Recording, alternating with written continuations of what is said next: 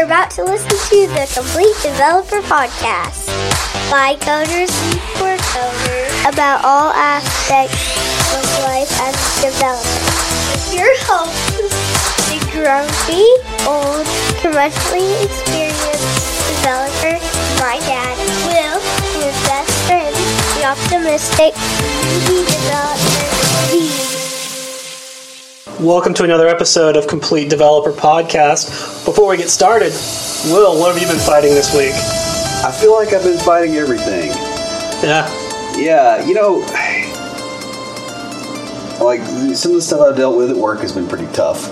And there's some stuff going on, family-wise that's been problematic, with from a couple different places. And then 10 days ago, my dog bit the neighbor's kid in the face. Yeah, and so we just got her back from the rabies quarantine today. And the dog wasn't rabid, but it's metro rules, so all that stuff's going on. And then you get to the point where you're irritated all the time, and you screws up your sleep and everything else. What I don't get is Shady's such a sweet dog. Yeah, they'd walked her, and she was sore.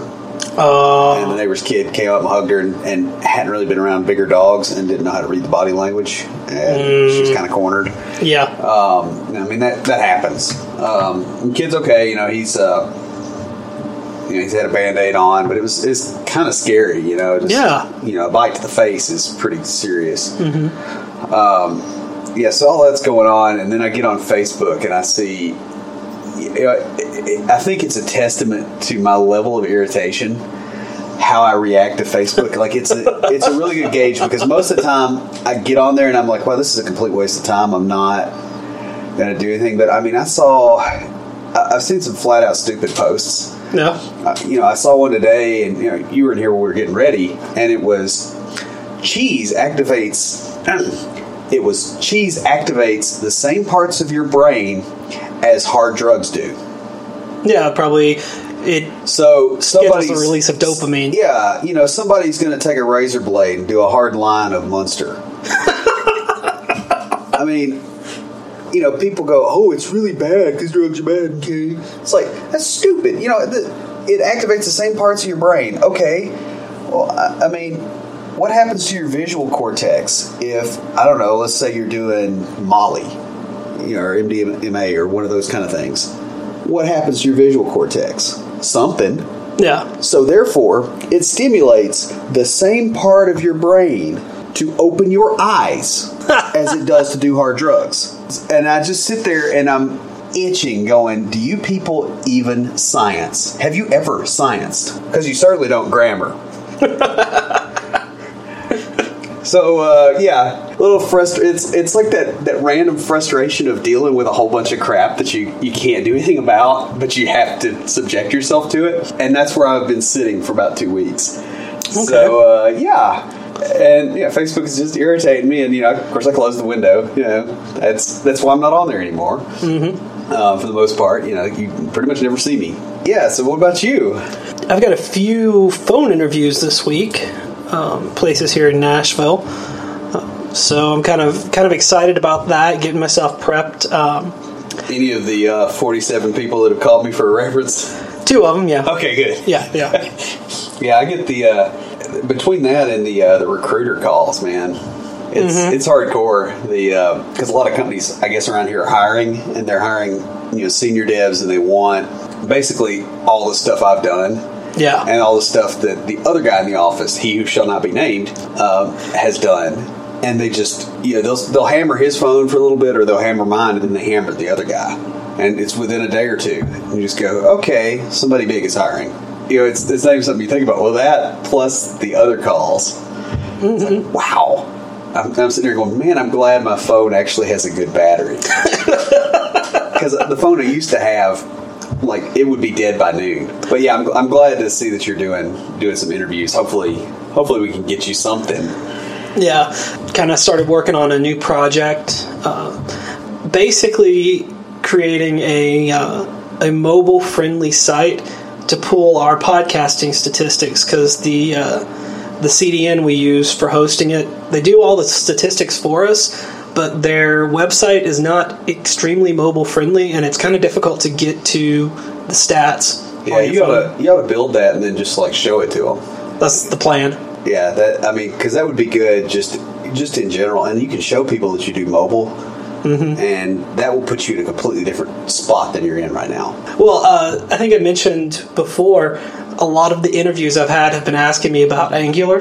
Yeah, it's something that I put on my resume because I've been learning it, and it's something I enjoy and want to learn more. So I'm using Angular on the front end for this. You were the one that told me to hold off on learning jQuery till I got a good grasp on vanilla JavaScript, and I'm very glad you told me that, because I wrote a few apps in just pure JavaScript before starting to play around with jQuery, and now that I've done that and I'm using jQuery and Bootstrap and Angular, I have a much better understanding of what it's doing. Yeah. And why it's helping so much.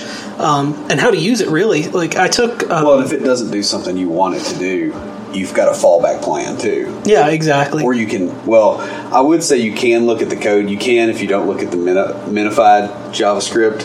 I would suggest not looking at minified JavaScript if there's any way you can avoid it. But you can figure out what's going on, at least. They've got the JavaScript formatters that... Yeah, I mean, just having useful variable names is quite nice. Let's just say that I've had a little bit of experience with minified and obfuscated JavaScript of late.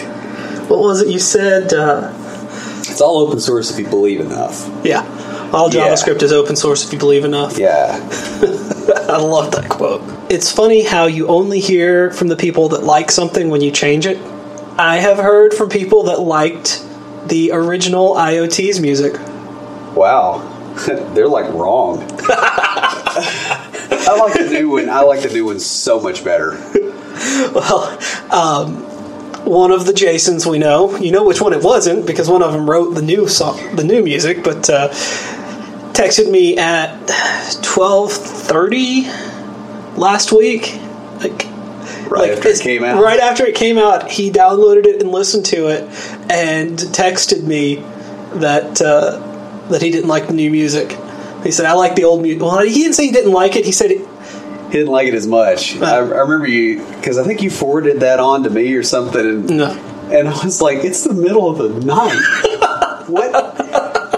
What is this? What is this phone flashing?" Because I think I looked at it and I just put the phone face down. I'm like, I'm not even. I got to get up in the morning. I don't. Okay, we release at midnight on Thursday, so that people who have auto downloads, it's already downloaded for them when they get up and go to work in the morning. It's just something you don't have to stress about. Yeah. And so I've been working on the website a lot lately. Big shout out to Brandy Young at Big Active Audience. She did a spotlight on our show, teardown basically of our website and our Twitter account. And that was hugely helpful. And I talked to her on Founder Cafe. Yeah. About doing that, but I didn't know it was as far along as it was. And that was great. Oh, yeah, having an outside perspective, and our bounce rate has dropped. Yeah, it has substantially. I got in Google Analytics, and I can't completely pin everything down on it because this sort of stuff, you've got several things moving at once. Our bounce rate is much lower than it was, and so I think that's really making a difference. Now, I spent 2 or 3 afternoons working on the site, first on the main site, and then pretty much all of yesterday afternoon working on the mobile site. Yeah. And I completely redid our mobile site and really like the way it looks now. Yeah, and it's quick. Oh, yeah. I dropped this down to under a second load time. Yeah, which I really thought you were going to have to cache more heavily and do some other things, and it just it went a lot better than I thought it was going to. So yeah, big shout out to her. That was a huge help.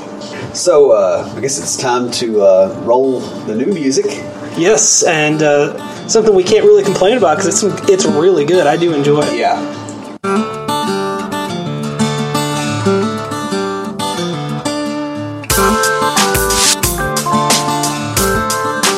This week for IoTs, I have something that related to IoT, but it's a blog post titled "The Useless Side of the Internet of Things," and it's pretty cool.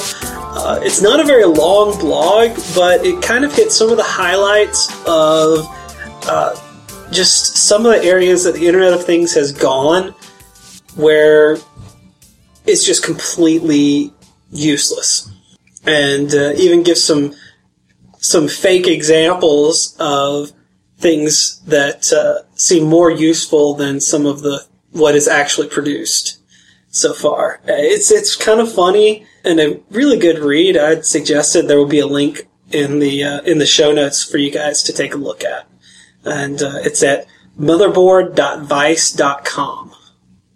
This week we're going to talk about kind of how to be a coder and have a family. Yeah, and I think a lot of people don't do this very well, or at least it's one of those things that takes a little bit of trial and error. It seems like a lot of people tend to think, at least the ones that I know who do have families, it seems to be almost a binary thing. It's like either I'm in the coder mindset or I'm in the family mindset, and it's not integrated well. I would express it as a sigmoid curve. Okay. And there's very little in the middle, which is unfortunate because the middle is actually where you want to be.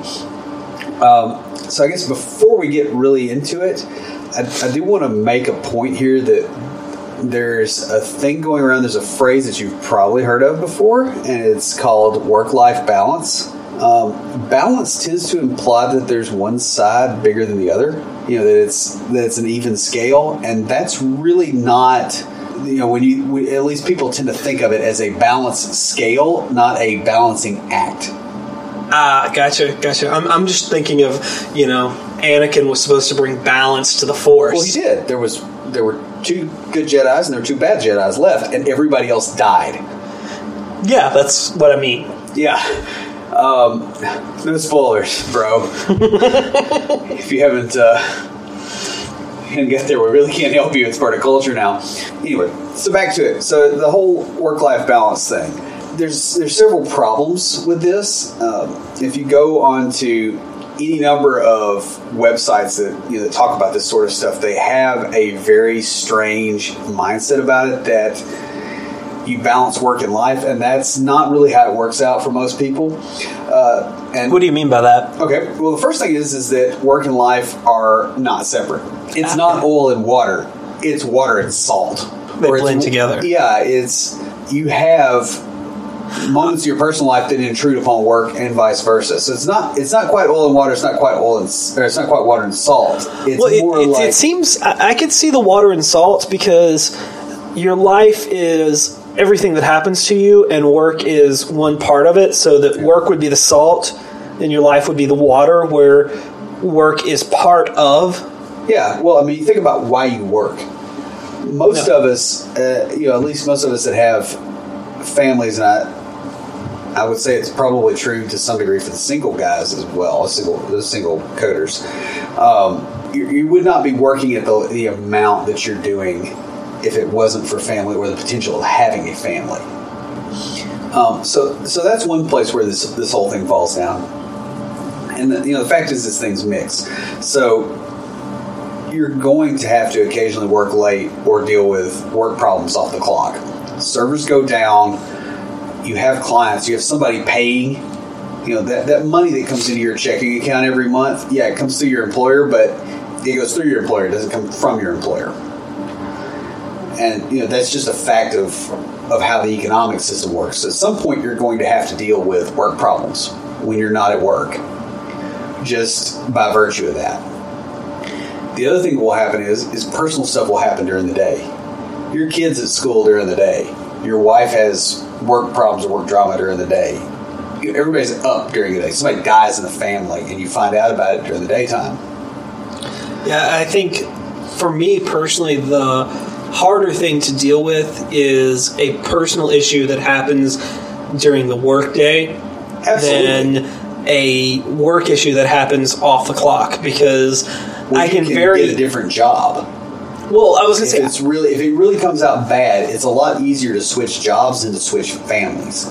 well, yeah, I was more going switching mindsets. It's easier for me to switch from a off time mindset to work time mindset than to switch from work time mindset to off time mindset. Yeah, and that's a fact of the way your discipline is, because if you were able to switch to a personal time mindset on the clock easily, you do it too much. Which, I mean, this kind of comes into it the other way too, because it's very easy to switch from the personal time mindset to the work mindset, and stay there way too often.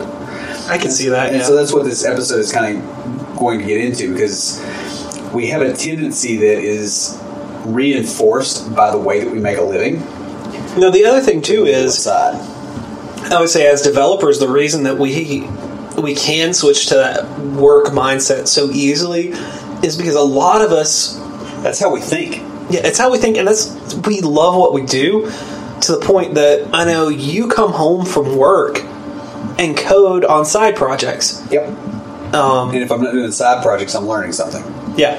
And me, I mean, I'm in the process of finding a job in coding, but at my other job, I come home and I spend my evenings on the computer, either editing the podcast or writing a blog post or coding. And all of that is about coding. Yeah. And we kind of are in a unique position because I know a lot of artists that, probably paint and things like that during the day. They probably do go home and they do that stuff at night. But as far as people that have high income careers, that's not real common, where that passion really follows them home. And it's not very common in the... Well, for one thing, you just can't. But, I think the core thing here is that when you're trying to figure out this work-life balance thing, which is completely mythical, it's almost like we're looking at the problem from the wrong side. The focus on time spent is probably not the best one. Oh, it's more about quality than quantity. Right. Gotcha. Because you spend 12 hours a day at work. Well, did you get 4 hours worth of work done? The first thing is the length of your workday is not particularly negotiable. Like, there's expectations around how long you work. Like, even if you get 8 hours worth of work done in 6 hours, if you leave at the 6 hour mark, that gets noticed, and they're not going to notice what you did. They're going to notice when you left. That kind of that's something that's industry specific, because outside of development and outside of kind of a business world, there are certain areas where it doesn't matter how long you're there, but it matters how much you do. So when you get the work done, you can leave. And I've had jobs in the past that were like that. And I've had a few development positions that were somewhat like that. In general, it's not particularly negotiable how long you work. Even, it's like, oh, well, you got 8 hours worth of work done in 4 hours. Why don't you get 16 hours worth of work done in 8? Yeah, I can see that. Even though we both know that doesn't scale, that ends up being the expectation, because it just shifts the expectation. It may be you spend 4 hours at the beginning of the day working on something that you get 1 hour of work done, and then the next 4 hours are extremely productive because you got the really, really hard thing out of the way. Yeah. Or, there's that whole, sometimes you can find your flow early in the day. And you can get, like today, I think after lunch, the first hour and a half after lunch, I got almost as much done as I expected to do by then, but it was only the first hour and a half after lunch that I was actually productive today. Doing mostly personal and freelance work lately, I have found I work best when I get up around 6:37, have a cup of coffee, walk my dog, and get some sunlight. Kind of get that vitamin D going. Yeah, that's why I walk for lunch whenever I can. I get that. That just kind of gives me a boost. I was just today, my dad and I went down and worked on their second house, and about halfway down there, it hit me, and I was like, oh yeah, I'm out in the sunlight. That's kind of giving me like that boost of energy. So I was like, why am I so awake? I haven't had my coffee yet. Yeah. And but I get out and I walk a couple times a day for the same reason. And we used to do that when we were in college. That's something I really miss about where we lived. Is it was really convenient to do that. But what I'm getting walked around smoking a pipe like a freaking hipster too. Let's be honest, man. I mean, you had the corncob pipe thing coming out there. Hey, man, I was a hipster before being a hipster was cool. That was meta. I like that. No. What I'm getting at is I get up, I get my coffee, I get my sunlight in the morning, and I work great for 3 or 4 hours, and I eat lunch, and then I'm exhausted. Yeah. And if I lay down, remember, I'm working from home, so when I work doesn't matter. I could work at 2 a.m. and nobody cares. Yeah, but if I lay down around right after lunchtime for about an hour, I get up and I get really productive when I get up.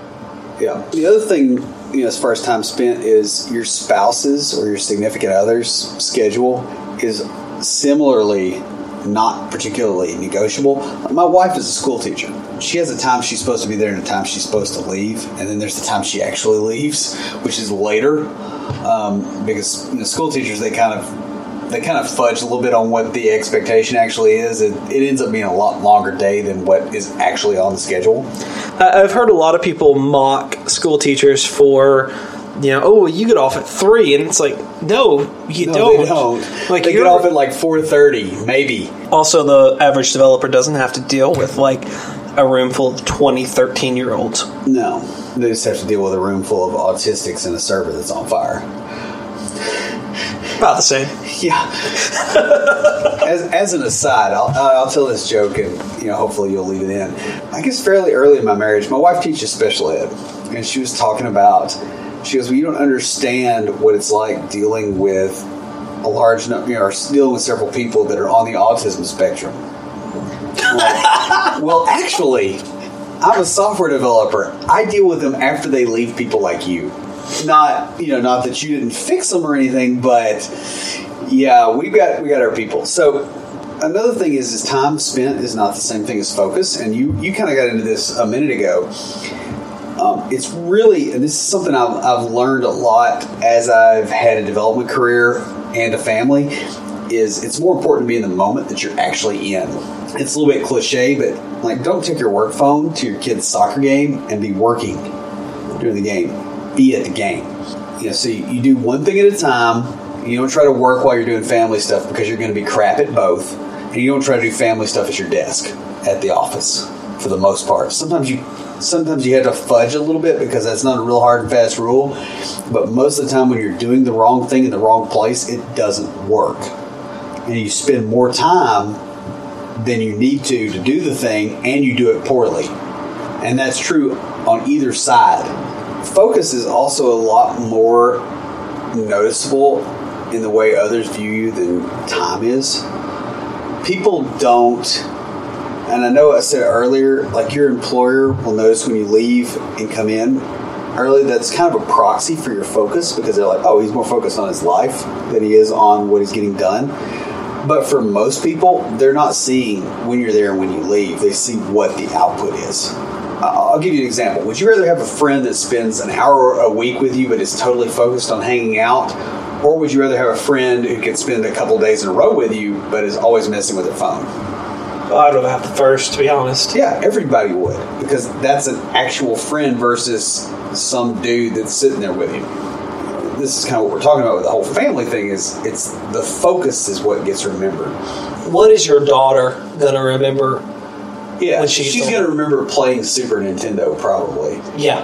And she's going to remember me coming over every Monday night and recording this and goofing off with her until we started recording. Yeah.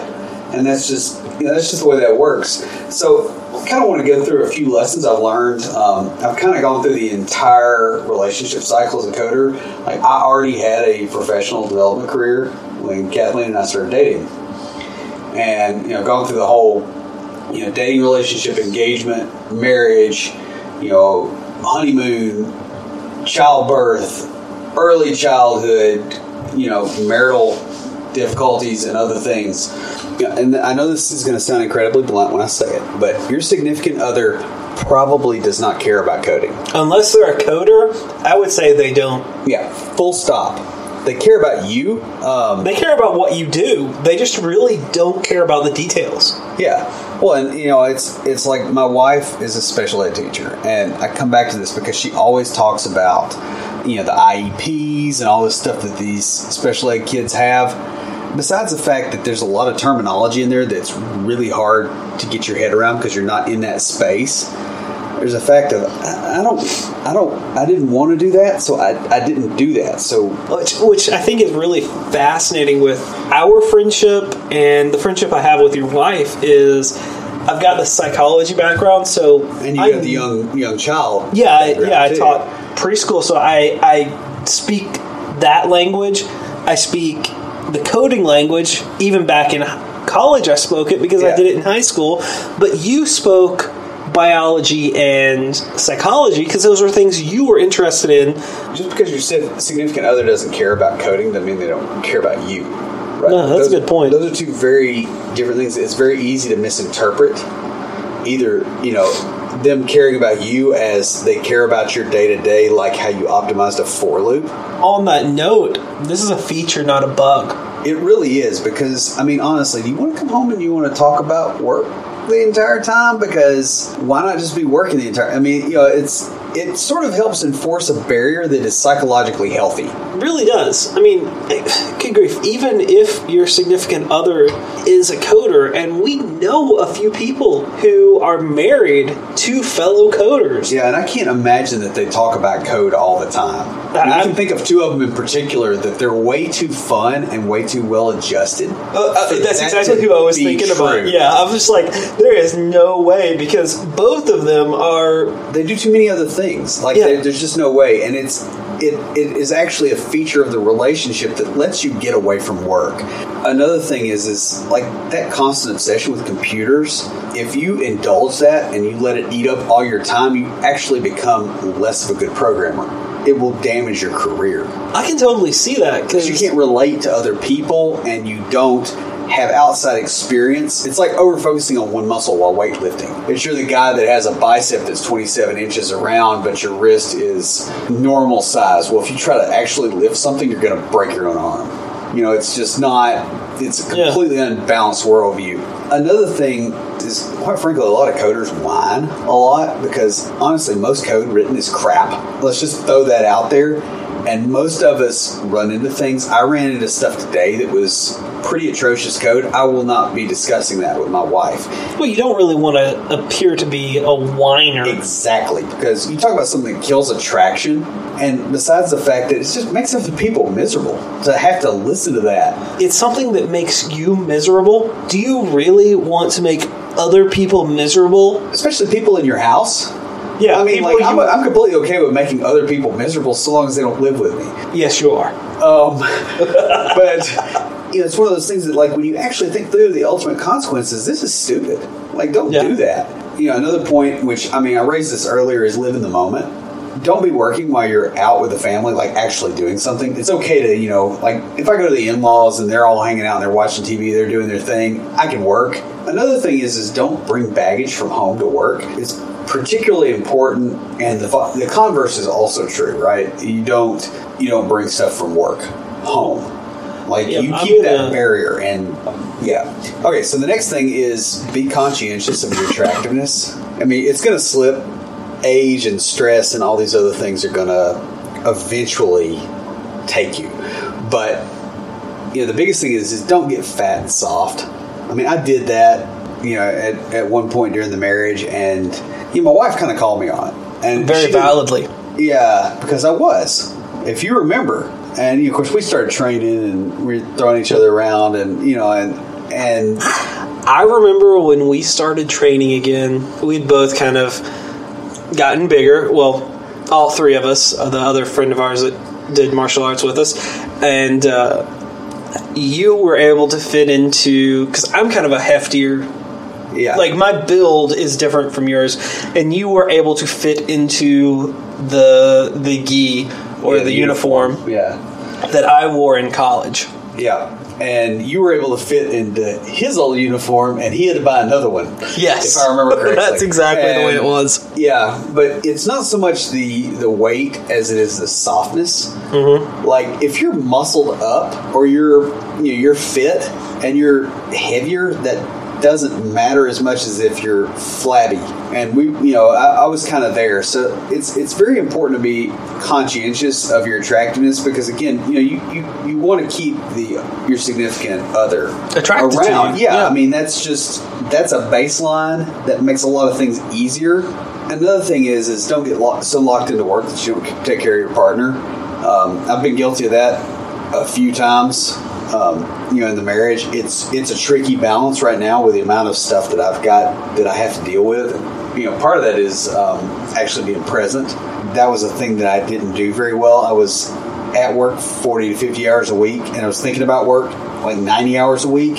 Now I'm at work 65 to 70 hours a week, but when I'm not at work, like when we watch X-Files, I'm watching X-Files with my wife. Yeah, but the only time you're not at work and you're thinking about work is when we're talking about it on the podcast. Yeah. And it's better segmented and it's more focused. I mean, gosh, it works so much better. Like, I'm more productive, even in a 40-hour work week now than I was in a 70-hour work week, because I'm completely present. You're completely present at both places. Yeah. Really. And that kind of leads right into, don't fail to keep good boundaries, because good boundaries is how you do that. It really does. Like, my employer, the company I'm contracting for that I hope very soon becomes an employer. I mean, I hope to have news probably by the time this podcast airs on that. I will be honest with you. I would be surprised if I'd be surprised if they don't too, because it's just a very good. It's a good fit for you, and I think you're a good fit for them. Yeah. But the thing is I don't, and I know this sounds kind of bad. If my wife is going through drama, I don't allow that to overtake work time. And if things are going on at work, I don't bring them home. There's a wall there, and things don't cross it. It's like a blood-brain barrier. There's not going to be a whole lot go across that. You go through things, and you kind of want to keep that fire walled off. And we're going to get into this when we talk about resilience. Another thing is take time for yourself.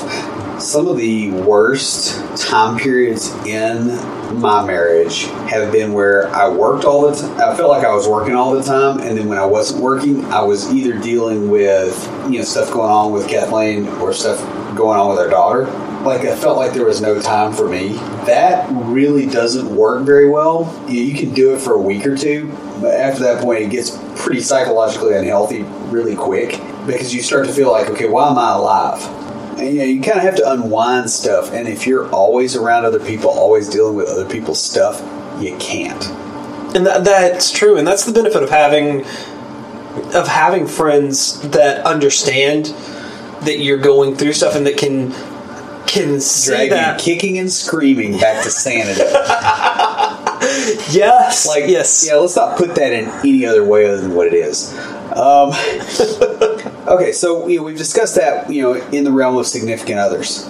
So now let's talk about children. The first thing is kids do add complexity. Mm-hmm. Like, the underlying relationship is there, but there's a few other pieces that get in there. You'll notice that kids are kind of last on the list, or second to last. I wrote the outline, and then I wrote more of the outline. But that happens. There's a reason kids are last on the list, is because the other is the baseline.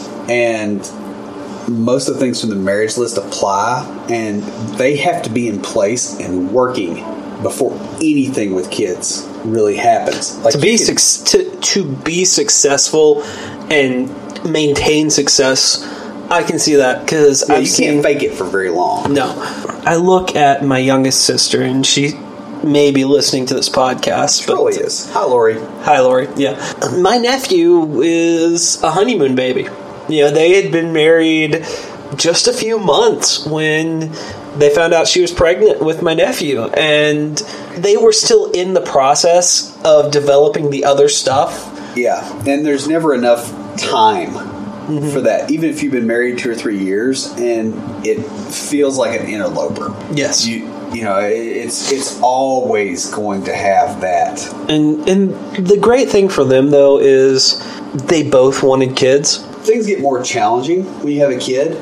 I'm going to completely nerd out here. Do you remember from physics what happens when you have two bodies in space that are in a gravitational arrangement? Yes. Like you have a barycenter and two things rotate around it. Okay, yeah. I see where you're going with this. When you add a third one, what happens to the predictability of the motions of the other two? Yeah, there isn't any. That's children. I see the point you're making here. That makes sense, though. You can embrace that or not, but it will be there. And, you know, a lot of people are very successful and they embrace it, and it's effectively a three-body problem, but it's psychological. You know, because babies cry in the middle of the night. You know, small children come downstairs, they've wet the bed, they've had a nightmare. Kids are different than spouses, which is... Yeah, that's a bit obvious, because the thing with spouses is they remember their own parents. Kids do not. Kids have parents right now. So, like, whatever you give them is what they remember. That makes sense. And that's an extremely heavy responsibility that you need to think about. And, you know, what kind of life do you want to set up for your kid in such a way that it actually enables them versus disables them? If you're dealing with stuff appropriately, that can be an absolutely amazing experience for the child. And it's something that they'll remember for their life and they will be better off for. However, if you screw it up, there's no end to the problems. Here's the last piece of controversial advice, and I did not put it in the outline explicitly. The most important relationship between you and your kids is between you and your spouse. Yeah, I'm kind of leaving a little bit of dead air here because that really doesn't sink in with people. I mean, it's not that you're a bad person if you get divorced or something like that. What really makes kids dysfunctional when they grow up, a lot of that comes from the interaction of their parents. That makes perfect sense. You know, my daughter is learning what a man is supposed to be by the way I act, whether I want that to happen or not. That's the way that flows. You learn how a woman is supposed to act by your mother. Even if other experiences maybe change some of that, the base is there. Do you remember the movie Gladiator? Like, it's at the beginning where they're about to charge into the line of Germanics, and Maximus is talking to the soldiers. And he said, you know, what we do in life echoes in eternity. That's children.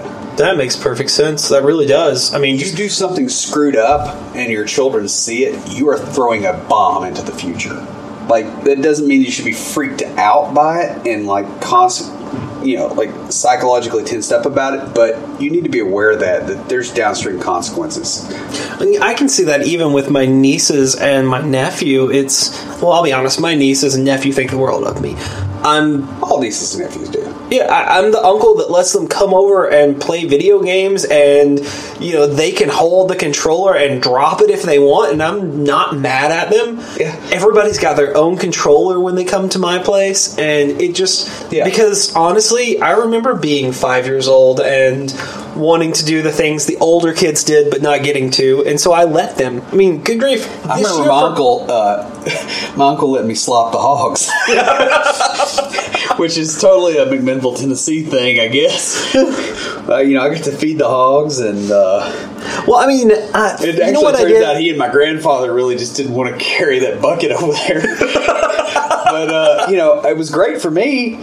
You felt like you were awesome. Yeah, I felt like, okay, I'm actually helping out, and it was just, and you were helping out. I was. That's the thing. They didn't want to do anything. They didn't want to do it, and you were helping. It was totally valid. Yeah, but no, what I'm getting at is, one of the things that my sister told me my nieces were really looking forward to this past Christmas was coming up and playing video games and spending time with me. Yeah. Like, I don't want to say we got in trouble, but their favorite thing, like, every time I was at my parents' house, they asked, hey, can we go over to Uncle BJ's and play video games? Given all that, like, I didn't want to put that in the outline because not couching it. Like, if you don't take care of your relationship with your significant other, your kids will suffer. Kathleen and I both have this thing. We put each other first before our daughter, and that's a way of putting our daughter in a better situation, because it's very easy when you have a child to put the child first.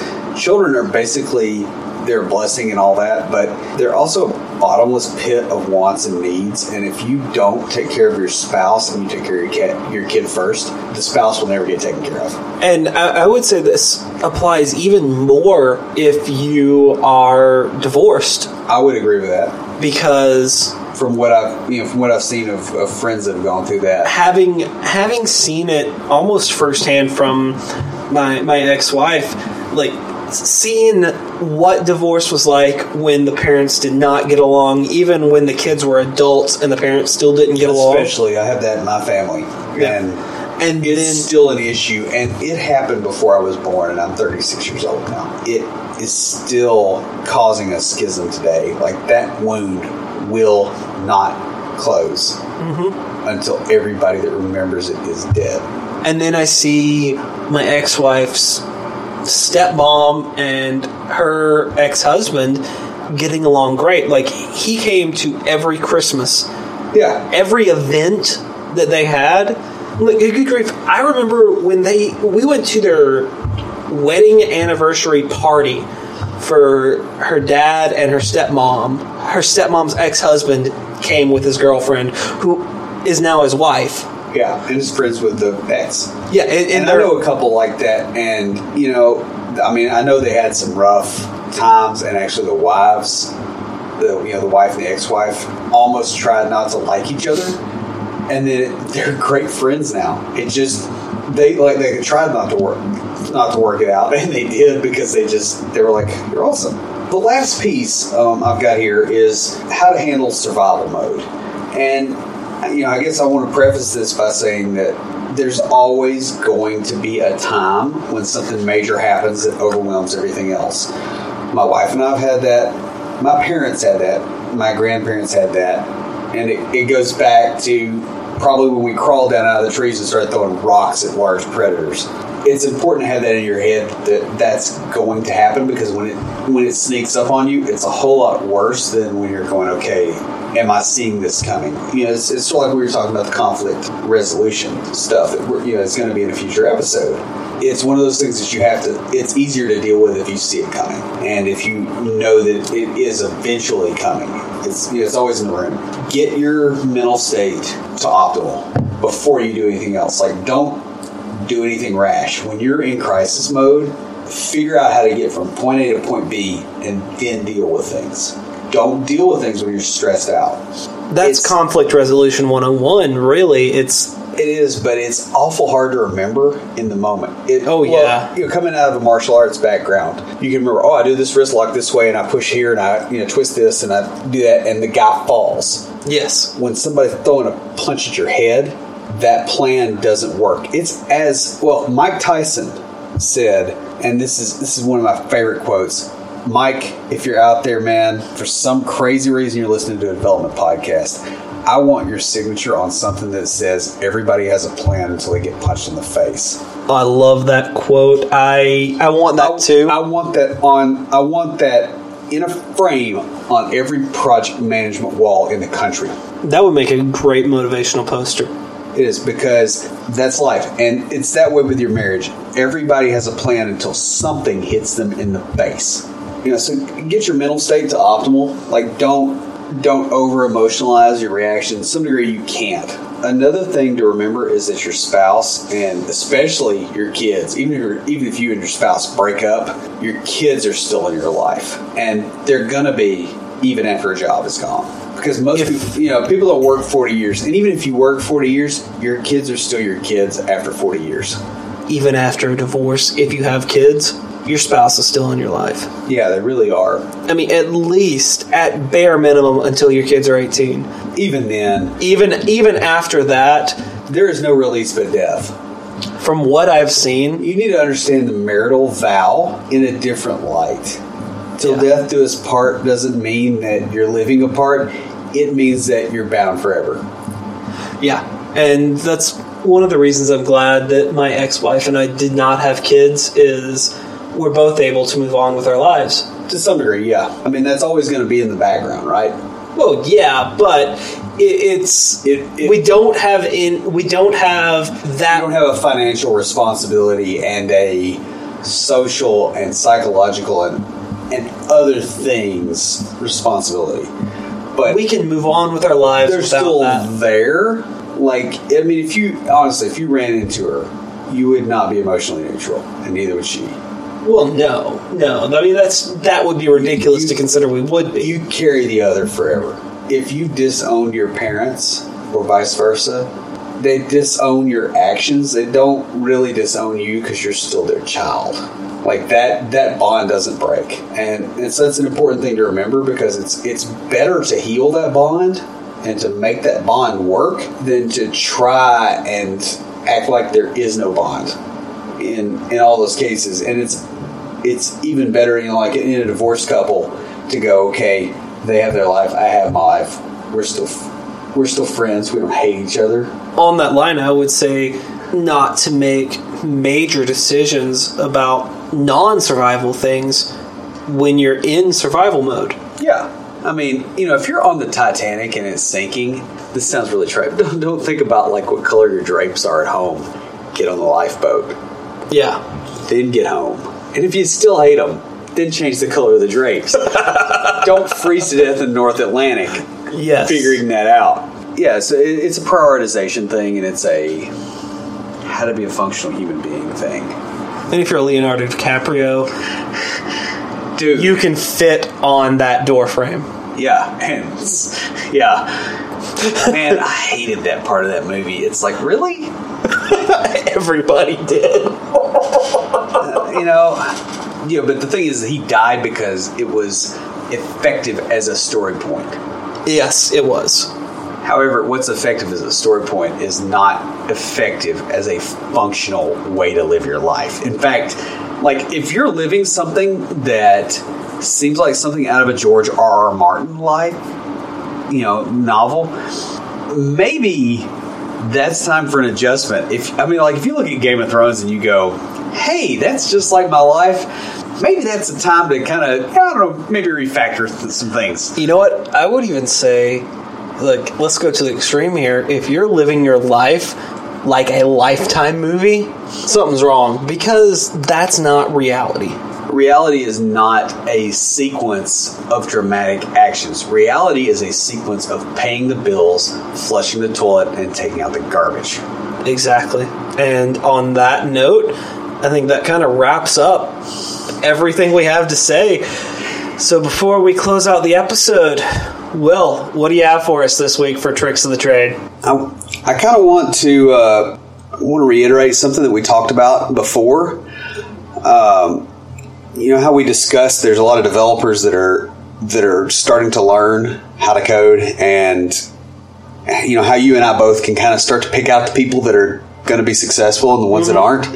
And the biggest thing with all of them that we're pretty sure are going to do okay is that they're trying to be an expert at one thing, and versus the other people that are like, oh, I'm going to learn like 8 different languages and I can write hello world and everything. And as a junior developer learning my way into the community, I can completely understand that mentality, because you want to be that polyglot, because you see people that are. What you don't realize, I guess, is the amount of time it takes to actually get up to a point where you're actually effective. Okay, like, think about computer languages in the terms that you would think about human languages. You can get proficient in Spanish enough to order and talk to people in a year. Good, solid, steady practice. Yeah. You cannot, unless you've got some kind of weird mental thing going on, unless you're 4 or 5 standard deviations out, you can't go, okay, well, in a year I'm going to get fluent in Spanish, French, Russian, Icelandic, and Japanese. Okay, go. You're not going to be able to talk to anybody in any of those languages effectively. Like, even if you stuck within like the 5 Romanic languages. Yeah. Like they are very, very similar, but you would still. And this is why you can learn JavaScript and C# at the same time, or JavaScript and Java, or C and JavaScript, or you should learn JavaScript. I will throw that out there because it's getting so common. It's crazy not to. But you can learn. You can kind of get a little bit of multiple C-based languages at the same time. But when they don't have a common ancestor back there, you're going to have a bad time if you don't specialize. Let's all bear in mind here that the reason we have civilization is because we have specialization. Because otherwise, we would all be polyglots, right? We could make our own flint tools. We could hunt our own animals. We could skin our own animals. We could, make our own bone needles and sew stuff up. And we'd freeze to death in a cave and die at the age of 35. Oh, you're talking about I can do all of that. Right. It's called Minecraft. Yeah. But so bear this in mind. The same constraints apply. Just to kind of be cognizant of that, and just try and get significant depth in one thing before you start trying to get more depth in other things. You can always become a polyglot. I can program reasonably well in JavaScript. I'm actually very, very comfortable doing very stupid things in JavaScript, like ridiculous stuff that's hard. And I'm very comfortable in C#. I'm very comfortable in SQL. I'm okay in Ruby and Python, but that came over time.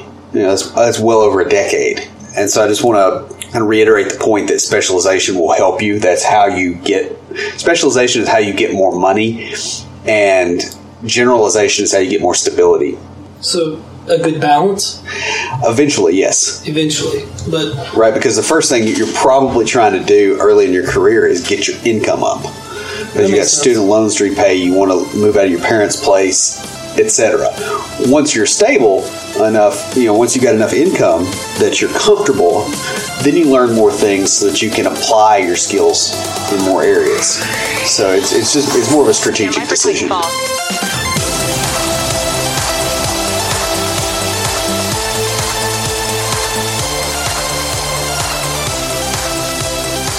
If you have a question or comment for us, please email us at neckbeards@CompleteDeveloperPodcast.com. Our theme music is an excerpt from Stand By for Titanfall by Pure Bells, available on SoundCloud and licensed under Creative Commons. The intro music for IoTs is Hillbilly Hip Hop by Jason Belcher. For references, show notes, and to sign up to our email list, be sure and check out the website at www.CompleteDeveloperPodcast.com. You can also follow us on Twitter at CompleteDevPod, and like our page on Facebook to keep up with news about the show. Thanks for listening. See you next time.